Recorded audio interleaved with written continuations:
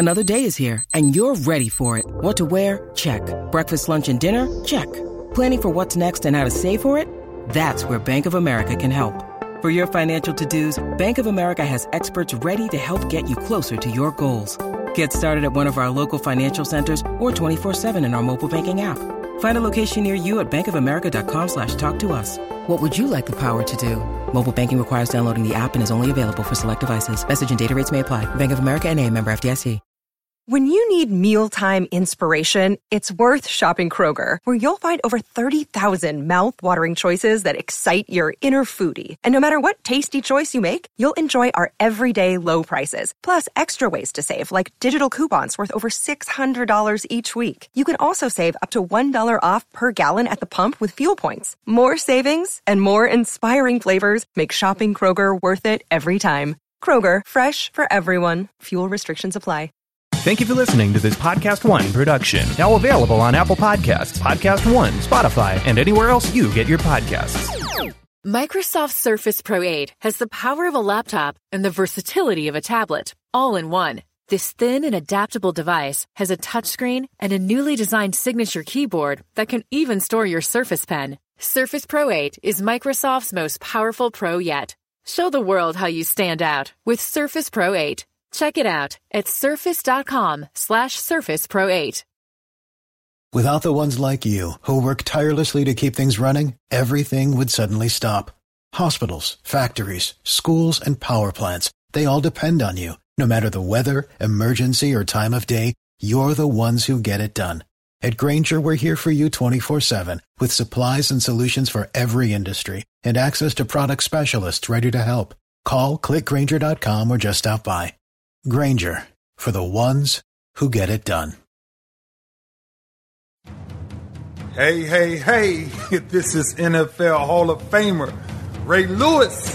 I'm excited to announce the launch of my new podcast, Everyday Greatness, the Ray Lewis Podcast. I'll be talking with friends, family members, old teammates, athletes, celebrities, moguls, and guess what? I'll be talking to you. Listen, this is all in the search for everyday greatness. So I'm asking you to come along with me on this ride. Download new episodes of Everyday Greatness, the Ray Lewis Podcast, every Friday on Spotify, Apple Podcasts, and on PodcastOne.com. It's not what you have, it's what's inside of you that actually inspires greatness.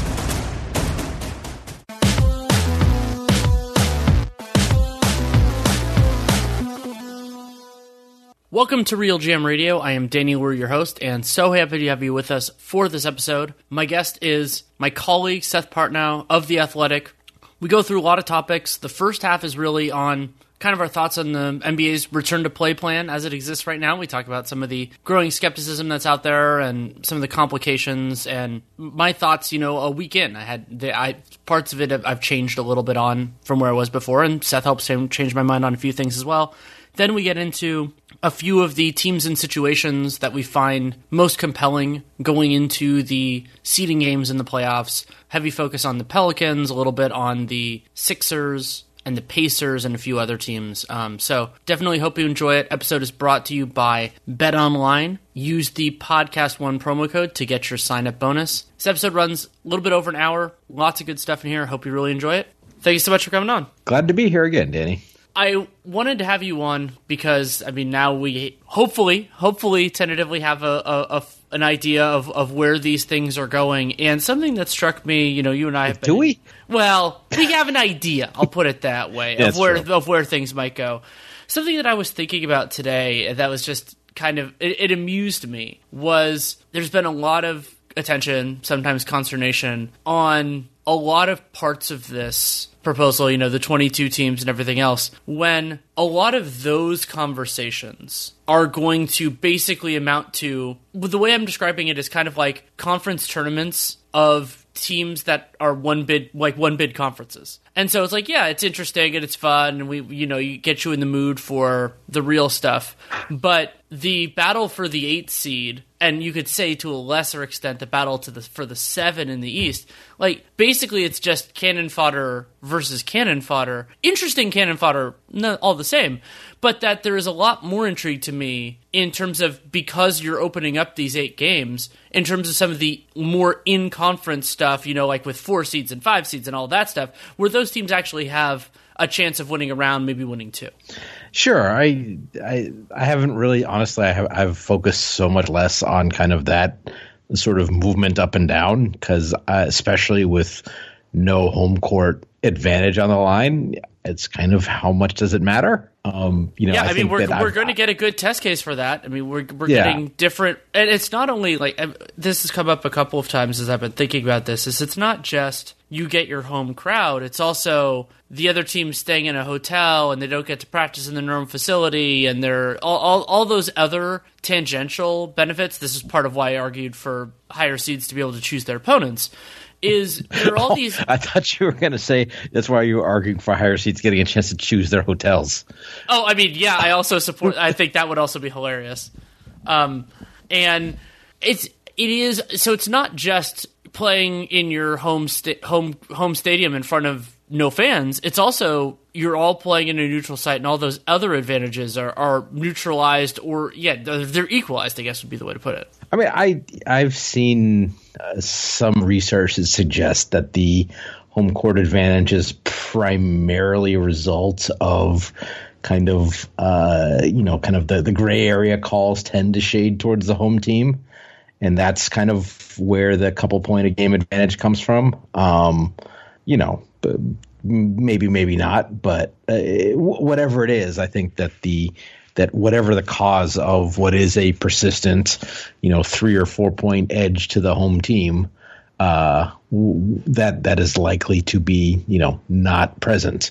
So again, that removes some of the benefits of seeding. I mean, obviously, like, the 3 seed in a conference has a slightly easier path to the conference finals than the 4 seed does, but a 7-game series is going to sort out the way it's going to sort out, and I think that there's strong reason to believe that the best teams tend to win a lot. So I kind of care less about the sort of the fairness of those seeding discussions, certainly in this circumstance, because every team has the opportunity to prove it on the floor, I guess. That's true, and I think that especially if you're focusing on conference finalists, NBA title contenders, then those things do largely come out in the wash. There can be specific advantages or disadvantages that happen, but necessarily predicting that, I mean, I had this idea years ago that I thought that the Rockets should try to play the Warriors in the second round rather than the conference finals because Harden was just less tired. And there are certain kind of ancillary things like that. But part of why I'm interested, and this is just, you and I are both invested in the kind of personnel team building part of this whole equation. And there is a group of teams, probably a significant one, where, they'd love to win a championship, and everybody would. But that's probably not likely. But I do think that as a practical consideration, and we'll use the Philadelphia 76ers here, there is a pretty big difference that we might even see in terms of the personnel decisions that they make between getting knocked out in the first round and winning a round or two. I mean, when you consider how close they got, I mean, they were actually the team that gave, partially due to health and everything else, they gave Toronto the most trouble, the team that gave Toronto the eventual champion the most. And so, how dare you? I mean, sorry. Yeah, no, fair enough. But I mean, and some of that was, the way the ball bounces and everything like that. It's not all like they were the best team or anything like that. It's just they got, they were a couple bounces away from overtime in a Game 7 and all that. But what I'm getting at is this idea. So there is a more ephemeral, more subjective part of team building, and a lot of times that comes from ownership, and that's ownership's willingness to spend. And so I wrote about this a little bit in a piece for The Athletic that came out the day after, I think it was a week ago, the day we kind of found out the general contours of where things might go unless it gets drilled. And one of the things I fixated on was the Pacers-Sixers 5-6 battle. And it's not because I think either one of those teams is going to win the championship or dethrone the Bucks or anything like that. It's that I could see both of them interpreting a first-round exit very differently than a first-round victory. And I think playing the Heat is meaningfully easier than playing the Celtics. Yeah, I mean, I think that, you're talking about something that I agree exists, and especially in kind of these conditions, it's kind of silly. Like we see teams talk themselves into things. Oh, we made this round of the playoffs. It's like, well, yeah, the other team's best player blew out their knee. Yep. So yes, you made this. And it's just that doesn't. Shout out to the Western Conference Finals Portland Trail Blazers team. If that's where you want to take it. Yes. Or we could go. Sure, you could pick your own example. No, that's. I mean, you could even do that Blazers team that made the second round and lost to the Warriors in 2016, when the reason they won was because like every Clippers player got hurt. Oh yeah, that was like Chris Paul broke his hand, and then Blake Griffin got a hamstring or something the next game. Yeah, or other way around. No, I think it's the other way around because didn't. No, wait, I'm getting Clippers playoff failures. There are so many of them. We can bring some more of the Clipper Blog Live people on to discuss. Yeah, I know. There was obviously the one against Houston when Chris Paul's hamstring gave out at the end of the game 7 against San Antonio in the first round, and then Blake Griffin broke down in the second. Anyway, that's neither here nor there. But no, the point is correct that there will be decisions made based on how, a simple heuristic of how many rounds did we win in the playoffs. And I think that's probably over-indexing on, that's an area where I guess seeding does matter in sort of a butterfly flaps its wings kind of way. And I don't necessarily think that makes a lot of sense, especially given the weirdness of, I think there's going to be probably differences in kind of conditioning level, and some teams were probably more able to just pick up the ball and play than others in terms of having continuity and stuff like that. Like, how much work is it going to take the Rockets to get, into their offensive rhythm compared to a team like, what of the top teams have a more continuity based offense like Utah or something like that? Yeah, I think that's a really sound point, and there will be some of those advantages and disadvantages. Another element of that, like you talked about the kind of the arbitrariness of it, that I was thinking about is inevitably there are times, whether it's a coach getting hired or fired or personnel changes, that it gets reduced to a team's wins and losses. And then I was thinking about the teams this year that most dramatically exceeded or underperformed their win total based on point differential. So you could go like, for example, Charlotte. They actually weren't number one. Denver was. Charlotte exceeded their point differential they outperformed it by 4 wins per cleaning the glass. Hornets over, baby. Hornets over, baby. And so, they didn't make the seeding games, but they finished at 23-42 when they were getting outscored by 7 points per 100 possessions, and so you'd expect that kind of team would win, more like 25 games or 24 games over the whole season, not an abbreviated one. And that changes the way Mitch Kupchak thinks about it. I don't think it affects Michael Jordan's willingness to spend, so that's one part that doesn't change here.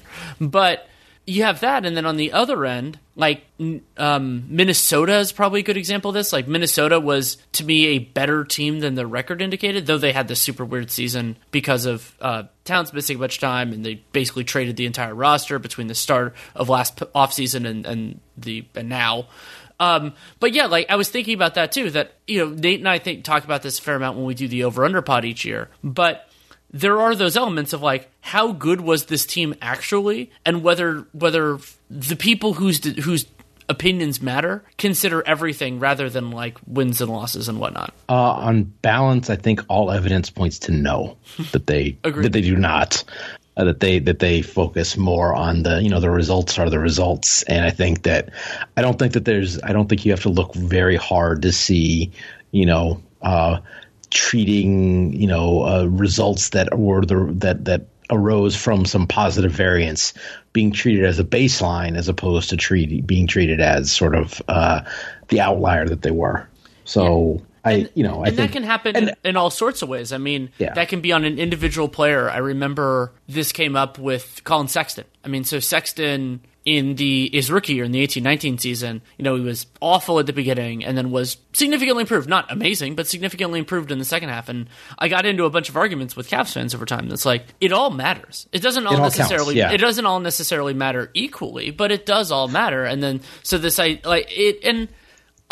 I'm not trying to like kill optimism or anything like that. And there are times when the funniest thing is, one of the through lines for me of this season was guys that I had been criticizing and basically saying that they kind of were concerned that fans and certain members of the media were overhyping them, actually kind of delivering. Like Brandon Ingram's an amazing example of this. Like, and Devin Booker more last year than this year. It's like, yeah, you've said they were good for 3 years, and like, you know, Jason Tatum was good for a rookie a couple years ago. But that didn't make it this inevitable, even though it is what happened. Yeah, well, I mean, there's the other ones where it's entirely right that it's entirely possible that you know, if you take Brandon Ingram, he was not a very good NBA player for his first couple years in the league. A lot of that was, I think, situational. Some of that was from you know, he improved a bunch as a shooter this year, and all of a sudden he's a much better player. That wasn't inevitable, and it doesn't change the fact that when he was not a good shooter, he wasn't a very good player. Also his improvement in shooting was not easily foreseen. Yeah, no, I mean, it's across the board. He was a mediocre free throw shooter too, and that's sort of one of those things you kind of look at as, okay, he has good touch, but yeah, so. It's funny. I've done a number of kind of Q&As with beat writers at The Athletic talking about, you know, various developments in their team's season, and you know, the phenomenon you're talking about, where, you know, a young player has a tough first half of the season and a better second half of the season. You know, the tendency to only want to count the good part is so strong. And I feel like I've spent, you know, a quarter of each of those articles basically saying the whole thing matters. Yeah, it's better that they finish the season strong than if they had played at the same level they were in the first half of the season. But it all counts. And yeah, there's some improvement, but the improvement is probably somewhere in the middle rather than, you know, the very peak of this last arbitrary number of game sample where the guy happened to shoot 45% from three and yada, yada, yada.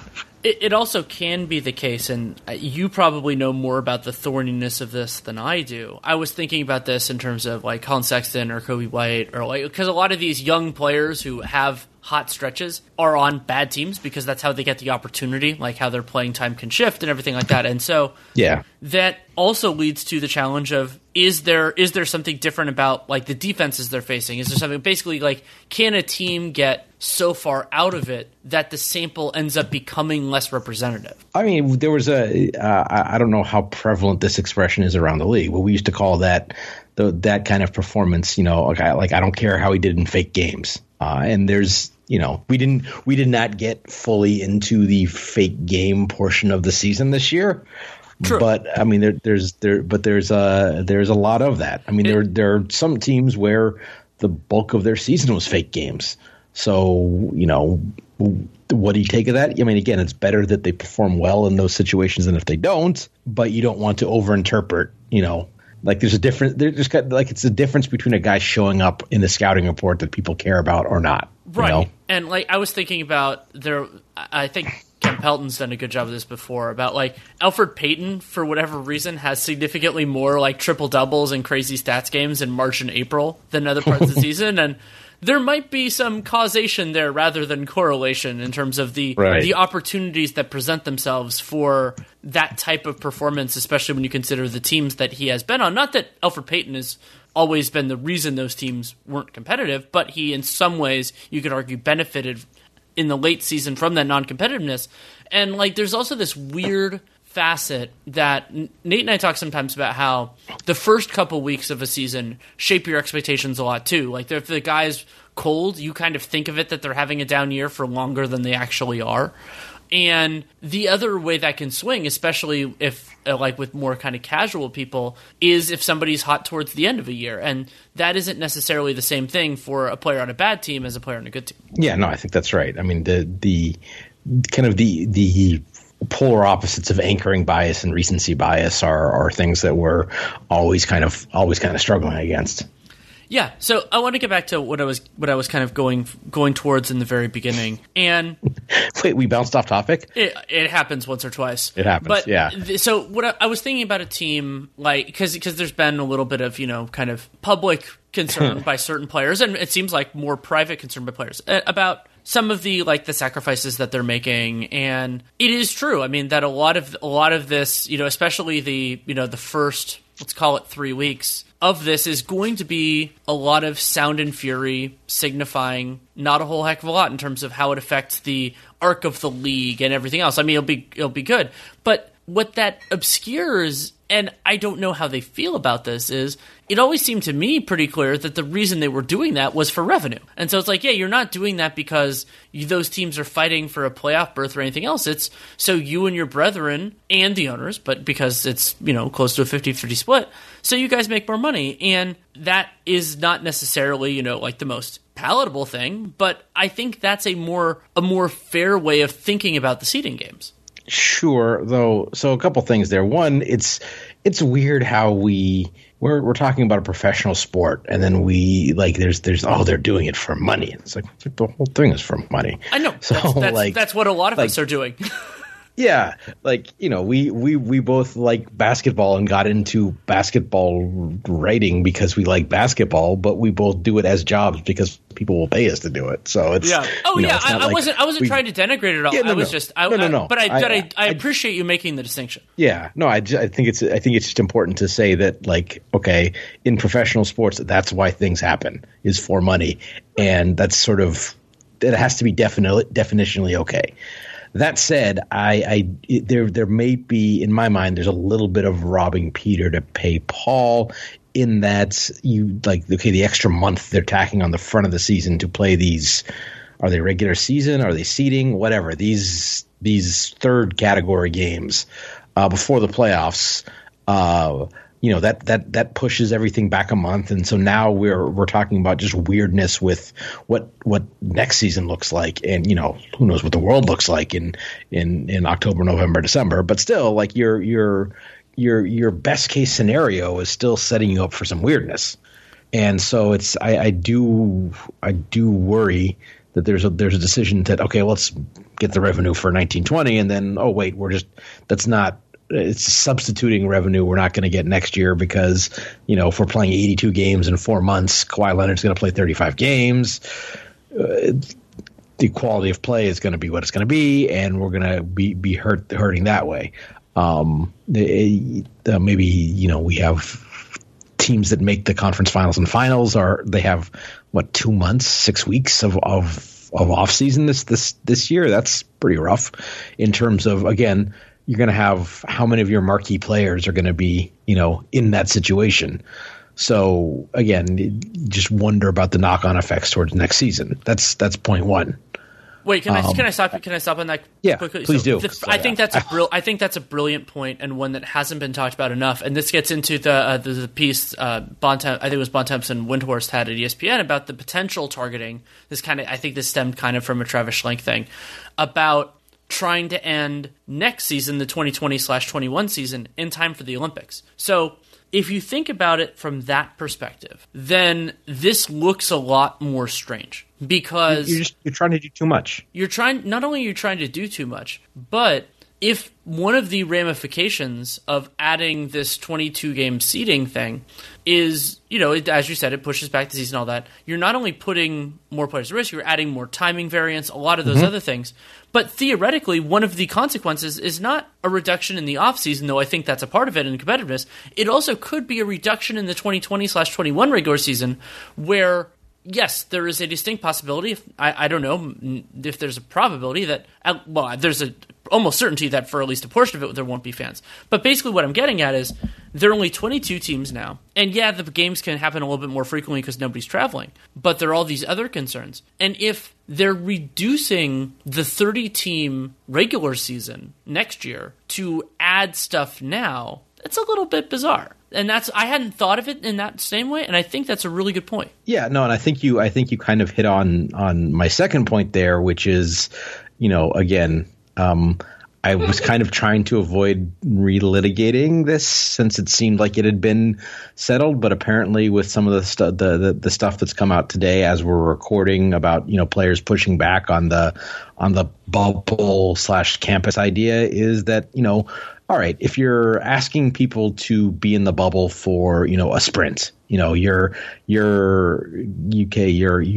that's going to lose your first round playoff series, but you're going to warm up in the bubble, play an exhibition game or two. You're in and out in, a month or 5 weeks. Okay. That's, that is unpleasant, but it can manage. Now you're talking about, wait, we got to be in for a month and then, then still have to do this first round playoff thing, and we still know we're not going anywhere. And just like the even as someone who intellectually understands very easily why there needs to be kind of a fairly rigid kind of bubble environment, that's like, man, that's tough. You start to, and if you're a team that, if you're the Bucks, the Lakers, the Clippers, the Rockets, the teams that really think that they have a chance at winning the title this year, it's okay. It's business time. Let's focus and do this. I think that's difficult, but not insurmountable as far as getting everyone to pull the same direction. If you're a team that's, if you're on the Nets, okay, we're going to make the playoffs, but we're not going anywhere. It's only human for kind of to say, well, wait, what, why? And, you add an extra month to that and it's double why. And yeah, the money is nice, but it still is going to suck. Well, and going to 22 teams as opposed to the 16, it adds a lot of players and a lot of people that are going to be in that camp. So if you think about that, if it was a 16 team, or even if they wanted to do some sort of little play-in or something like that, then there certainly would have been players and teams in that circumstance, including the aforementioned Brooklyn Nets. They would have been in that same spot, though presumably they would have been in the bubble less time. And that's important. I think that is one of the things is just the amount of time that you're in is an additional challenge. And so, but you go from, let's say that's 4 or 5 teams in the 16 team iteration. You assume that no 7, I was going to say no 7s or 8s, but I mean Dallas is a very good team. So I mean you could maybe make an argument there.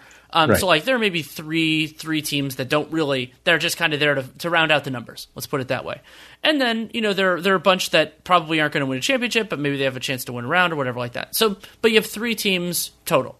Now you make everybody who is focusing on the end game stay an extra month. So then that adds the cumulative stress to them.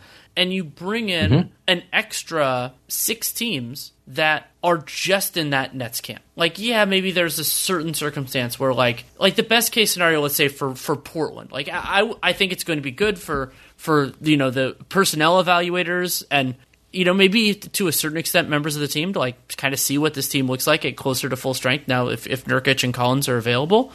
But the best case scenario for them is whether it's they get the 8 seed in the if they can jump that 3 games or whatever it is in part, or they win 2 out of 3. They win the 2 in a row. 3.5 games, which is a bigger deficit than any team has ever overcome after 65 games to not ever, but in the last 15 full seasons, no team has ever come back from more than 3 games back from the 8 seed to make the playoffs. But again, we're not relitigating.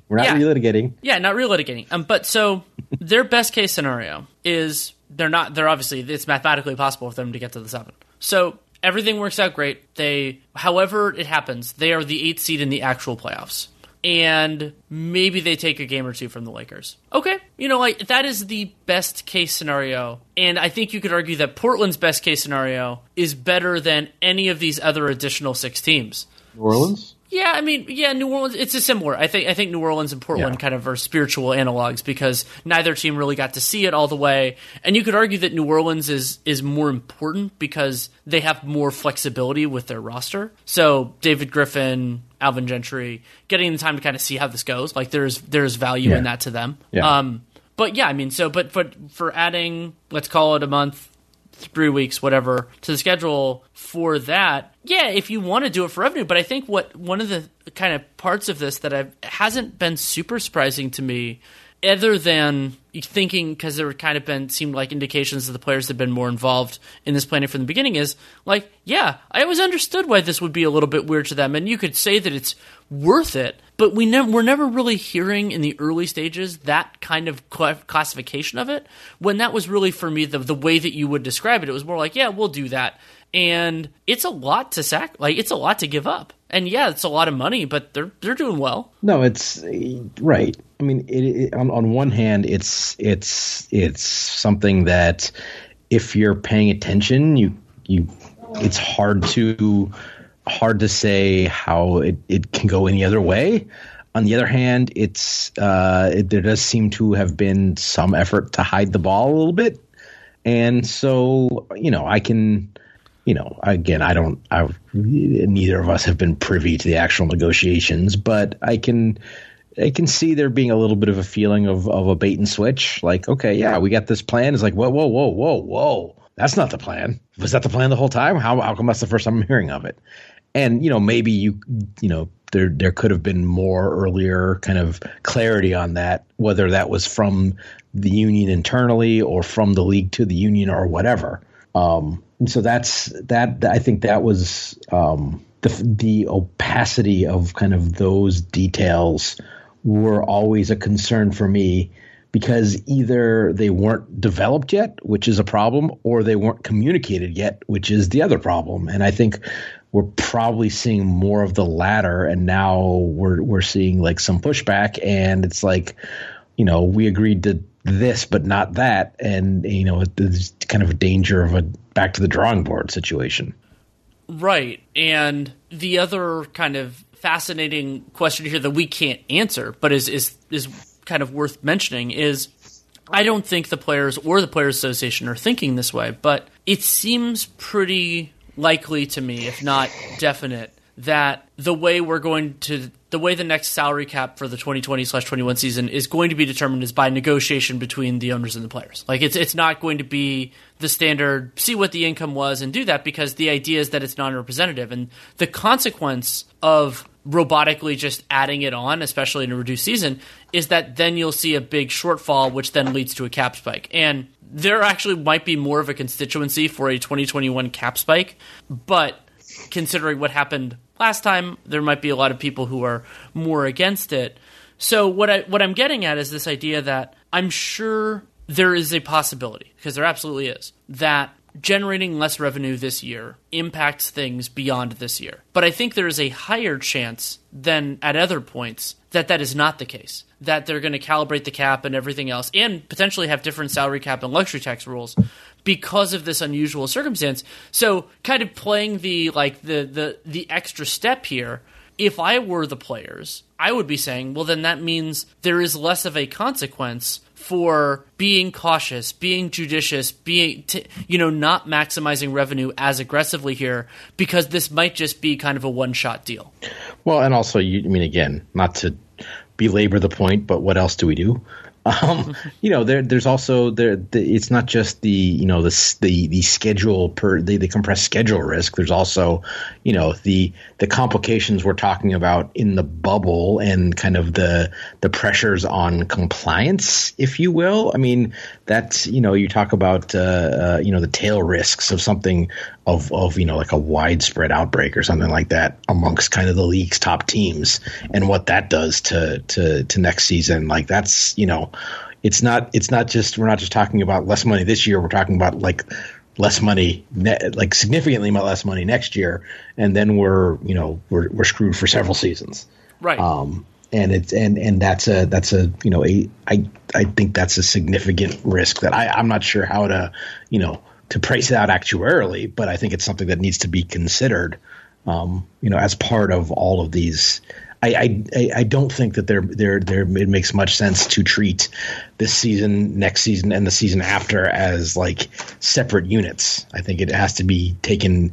You have to maximize across all three, essentially, in your calculus here, and it's made difficult by the fact that predictions about the future are hard. But you do have to, account for, possible impacts down the road also. Right. And there is a possibility, this has been something that's kind of cropped up a little bit today on Friday, of a larger problem potentially leading to basically an opt-out of the CBA. And that is possible. I'm not going to sit here and say that it is impossible because of the force majeure and some of the other stuff it is. But that I would say that if they end up not playing in the any remainder of the 1920 season, I would say it's highly likely. Yeah, I would too. But then you think about, okay, well then do the owners have enough leverage to get significant concessions to really change this equilibrium moving forward? Maybe, but I mean, it does lead to the players carrying more financial risk because of the uncertainty. So I guess that should be acknowledged as well. I mean, I do think that especially from from an optics standpoint, I guess you don't want to get too wrapped up in this, but Major League Baseball ownership overplayed their hands so badly that for the first time in forever, there's kind of significant sympathy on the player side.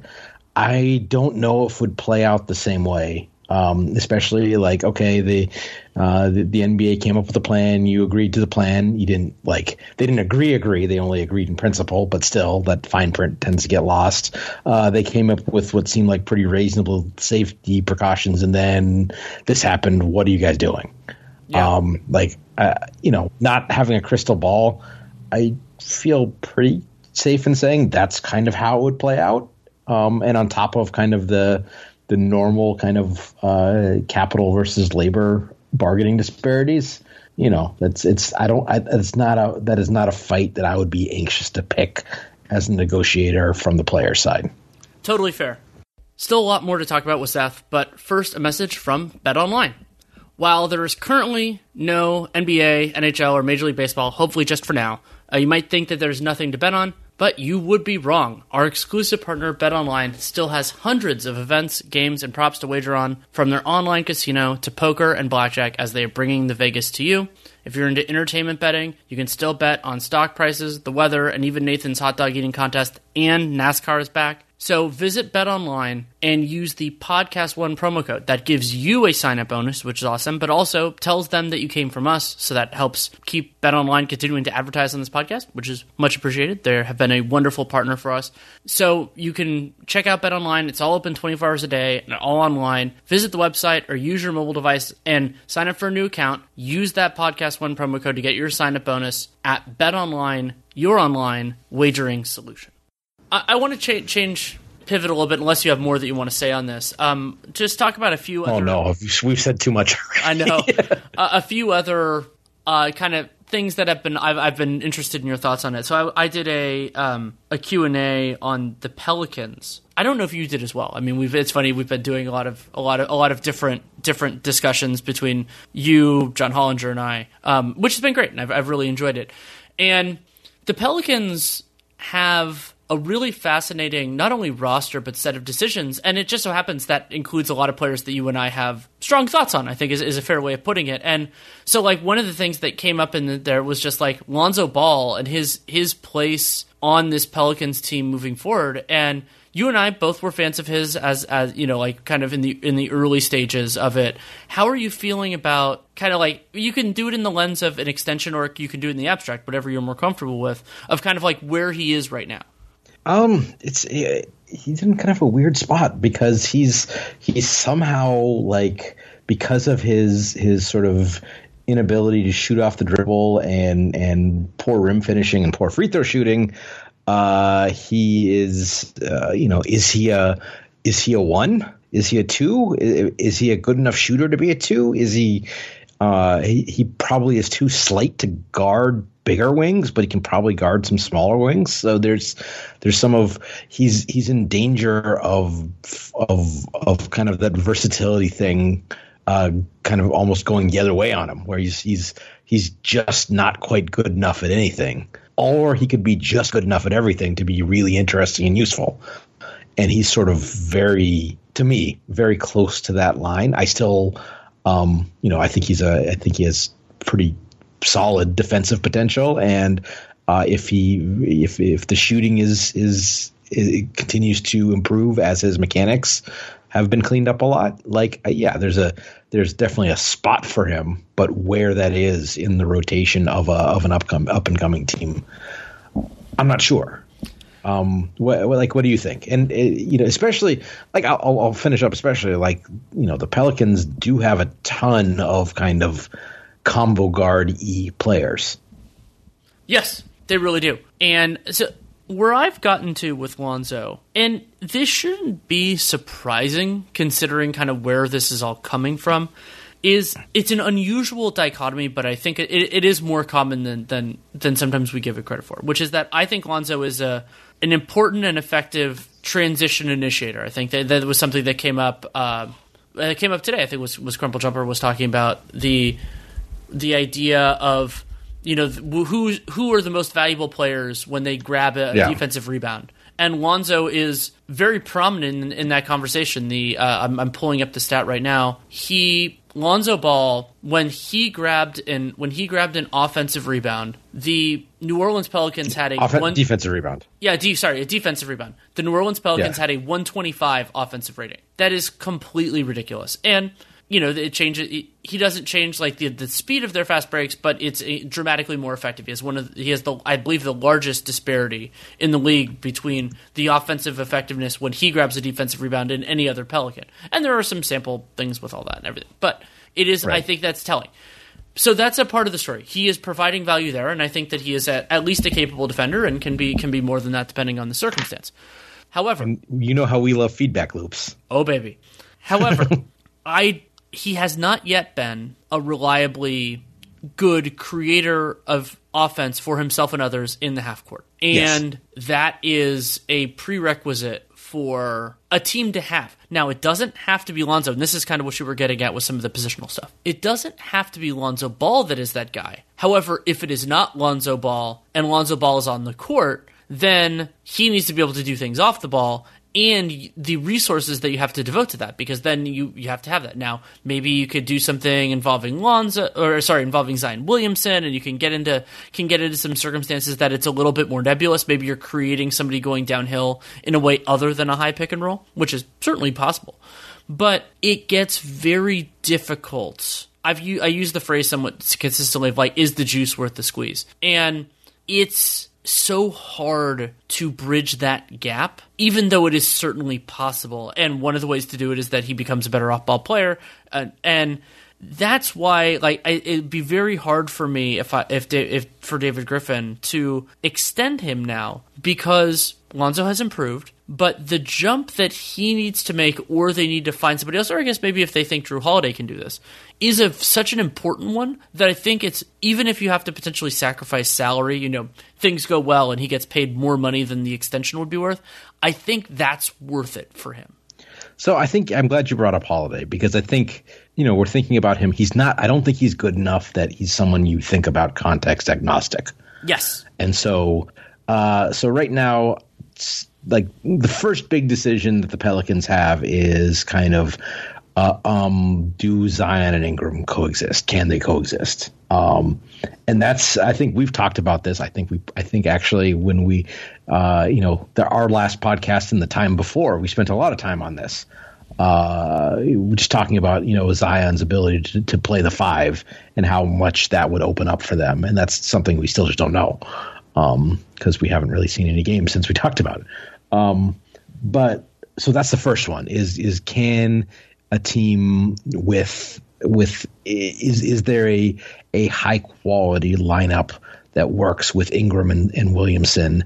And the question is, can Ingram be a full-time 3? Does Zion have to be the full-time 5, or at least play 5 a lot of the time for that to work? And how does that work? We don't know yet. Yeah, and what theoretically, so those guys are 2 of the 3 front court positions in whatever configuration. What type of player do you want for the third? I mean, this is something that I've brought up with Denver a lot. Of what do you want next to Jokic? What are the most important attributes? What are the must-haves? What are the can't-haves? And then than what's in the middle, and that's a really interesting question too. Yeah, no, but that's the first one, but the second one is, I think, regardless, I think that Holiday is if for no other reason than his deal might be a little tough to move. I think that he's good enough that he is like either the second or third pillar. And we could argue whether we think, Holiday is a better player going forward than Ingram. I think as of right now he is a better player, even though Ingram made the All-Star team. But I think that especially when you factor in Holiday's defensive ability and like ability and versatility, but he's there. So like Zion, Holiday, Ingram, yes or no? Does the player fit around that? In what role does he fit around that? Is he a starter with those guys? If he is, then then we start to talk about an extension and building with and so on and so forth. And if you're not sure, then you kind of hold off a little bit. And I think you would agree with me on this, that we're both not totally sure about that. Right. I think we would like what is that lineup does lack a little bit of just like lights out shooting. And so that they have JJ Redick. Now I don't think at this point we think you can play Holiday, Redick, Ball, Ingram, and Williamson for any big minutes. So you can't commit to all of that. And, Redick isn't getting any younger. And so then that question is who is the bombs out shooter that you slot into that, you call it the one, call it the two, whatever you call that other spot. So long-winded way of saying, I think that we don't know enough to see how he fits in with their superstructure yet. Agreed. And with Holiday, it happens a lot for me with point guards who the best thing they do is not running an offense, where it just sometimes gets hard to reconcile. I mean, Patrick Beverley has been one of those players for me for a long time, and I'm so happy that he has ended up in circumstances where that hasn't been as big of a problem. Like when he was playing with James Harden, fine, James Harden can do that. Playing with Kawhi Leonard, Paul George to a lesser extent, fine, they can handle a lot of that workload too. And it's not like he can't like dribble the ball up the floor, obviously, but it's just that if he is your linchpin, then your offense just isn't going to be that good. You're talking about Lonzo now, right? Well, Lonzo or Patrick Beverley. Beverley is the one that I'm bringing. Okay, yeah. No, but I was making sure you weren't talking about Holiday because I think Holiday is a class above them. I think, yeah. But I don't think that he is I don't think that he's super close as in point guard rankings and everything else. He's not in the like him alone category. What I use that terminology for is that like, okay, if he's on a team, as long as you have reasonable, competent personnel and schemes, that it'll work. Like I think that's a really important threshold in various capacities. I mean, usually point guards it's offense, centers it's defense, but can be one direction or the other, can be a little bit fluid. There are a lot of great centers now that don't qualify on that defensively. But Holiday, while a very good all-around player, he doesn't qualify there for me. I think he might be the best point guard who doesn't. I think that's a fair thing. And so then you, as David Griffin, you're asking two questions. One is, can we get that somewhere else? And then the second one is there a possibility that we're okay without it? And that could be the brilliance of Zion. Maybe having Zion as the role man creates enough gravity that even though Drew can't do everything himself, you get close enough and you can have a better defense and all that type of stuff. And that's not a question with a clear answer. And also kind of pending with all this with Drew are the other two variables. One is his age. He actually turns 30 today. And his contract. So Drew Holiday is under contract for the 2020/21 season and then is an unrestricted free agent. Is he willing to come back? Is he willing to come back maybe for less money, more money? Where does he stand with that? Because New Orleans, they can pivot, but I think they kind of need to know ahead of time if they have to. Yeah, that's a good way of framing it. Though again, it's hard to see how they kind of they pivot away from Holiday, for next season. In a way that doesn't involve them taking a big step back because of it. Agreed. And I think that there's a similar conversation, though it is far less extreme in New Orleans than it is in Oklahoma City, which is when are we going to be good? When are we going to be great? And can they bridge that gap? So in Oklahoma City, to me, it's pretty clear because yes, as of right now, they are tied for the 4th seed, but I believe technically they're the 5. Yeah, they're tied for 5-6 with Houston. We'll see how that continues. But in Oklahoma City's case, their veterans are the significant reason, not the only reason, but the significant reason why they exceeded expectations, why they were actually a good basketball team this year. And those players aren't going to be around forever, and also their young player cupboard is pretty bare. Shea is very good, but you can't like think of the next starting five because he might be the only guy in it. Whereas New Orleans, they're more reliant on their young players now, Ingram and Zion and Lonzo and Josh Hart ideally, and potentially Nikhil and a few others. And so I think so it's interesting. In Oklahoma City's case, I think it's fairly clear that they should go in a certain direction. But with New Orleans, first of all, I think that you could argue that because their players are under contract, that their 2020/21 is brighter than Oklahoma City, so that's a reason to argue in favor of bridging. But then the other part is, I think they just have more to work with from that perspective. Man, it's funny. I've just been just exercising the brain to think about this for the first time in a couple of months. It's so much to wrap your head around. Doesn't it kind of feel good though? Like to think about team build. Like I've been starting my offseason preview for The Athletic, and it's like I've been excited to just write about like how you build teams, how to use the mid-level exception again, like that kind of stuff. Yeah, it's made more difficult again by the fact that we don't really know what the rules look like next year.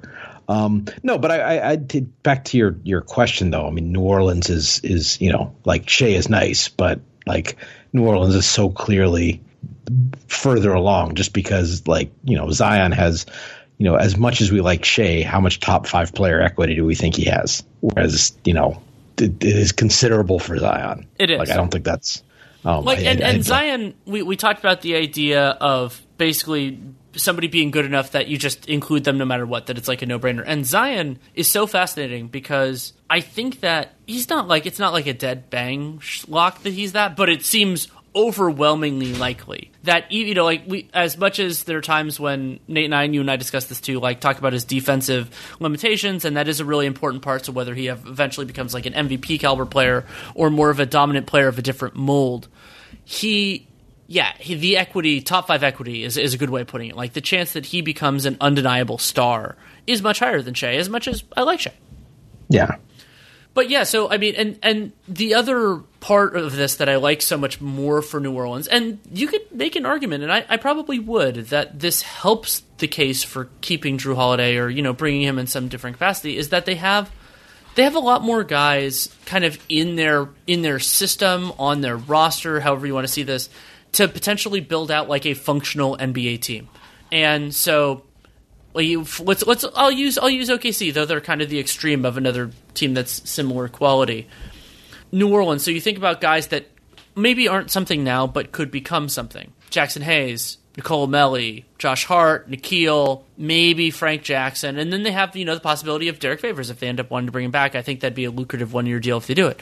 Whereas kind of for OKC, of the clearly not veterans, maybe Terrence Ferguson works out, maybe Darius Baisley works out, but like a lot of the other guys, I consider them uninspiring. Isaiah Roby, they acquired him, but meh. Nader, Diallo, Burton, maybe you get a rotation.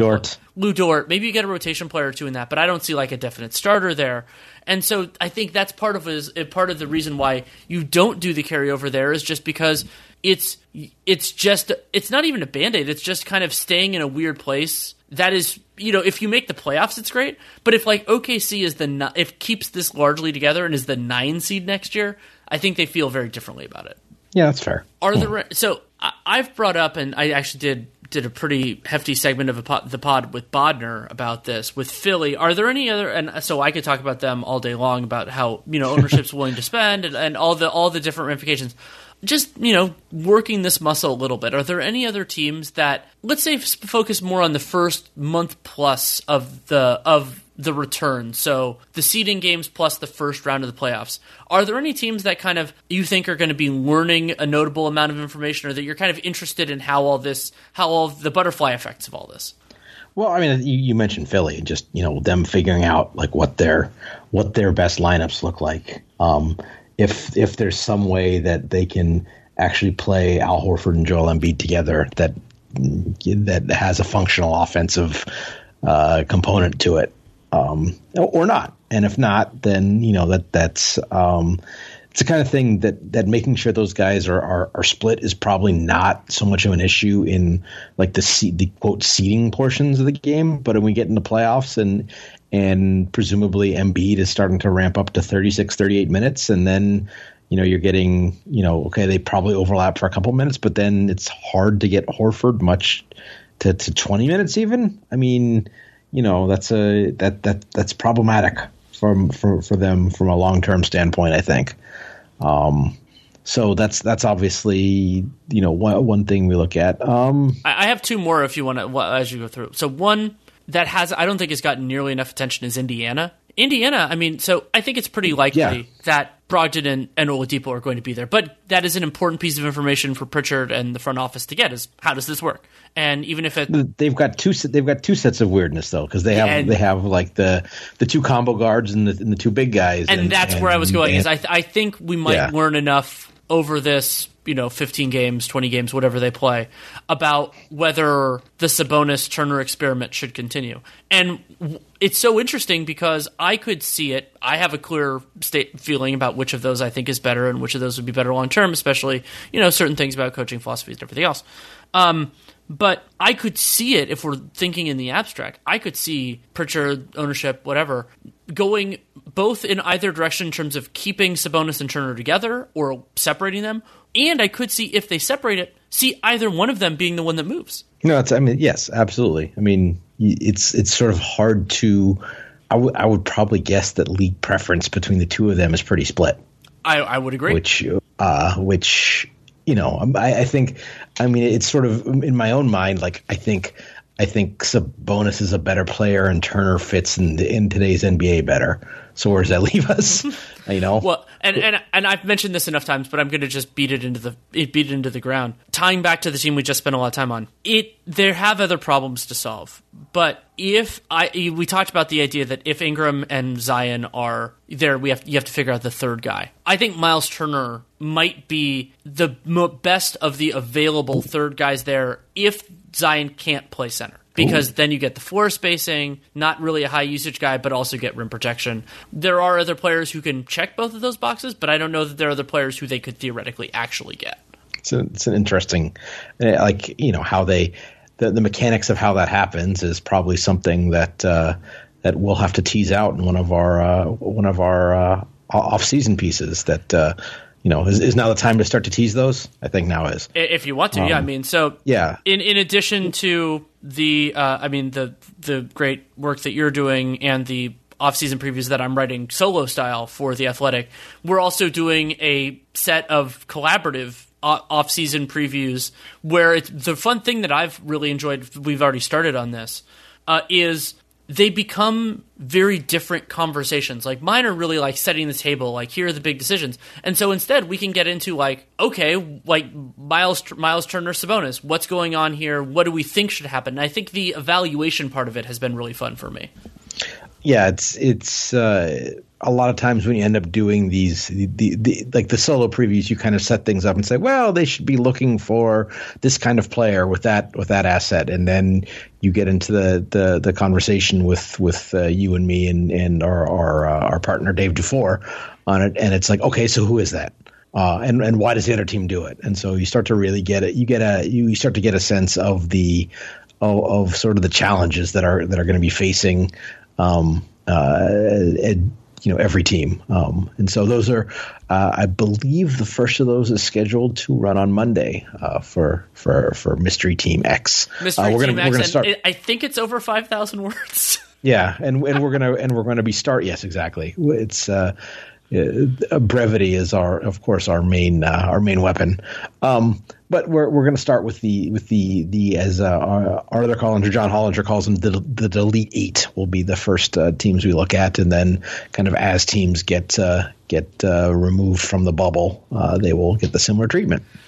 So the last kind of to move off of the Delete 8, though, we will talk about this team as well. The other one that I'm really interested in how this turns out, and we'll see if it ends up being more hype than actuality, is Memphis because of Justice Winslow. I mean, they gave up a lot in terms of not assets, but just like kind of conceptual value. They took on Bad Money, all those sorts of things to bring in Winslow on the idea that he can fill a need, and there just aren't that many guys that can do it well. And the speculation is that he will be available to play. And Memphis, functionally, like you could think of it that he is their 2020 signing. Like that's the way this is kind of working, is that they sacrifice 2020 cap space in order to bring him in.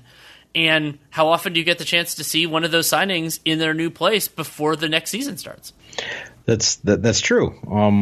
Just in general, they're going to be a pretty fascinating, just because they had such kind of good, continuity going together when the season was suspended, and how much of that as a young team is still there, when we come back, and especially given that, like, of any team there, they're the ones who probably most justifiably feel aggrieved of having to, qualify for the playoffs again, basically.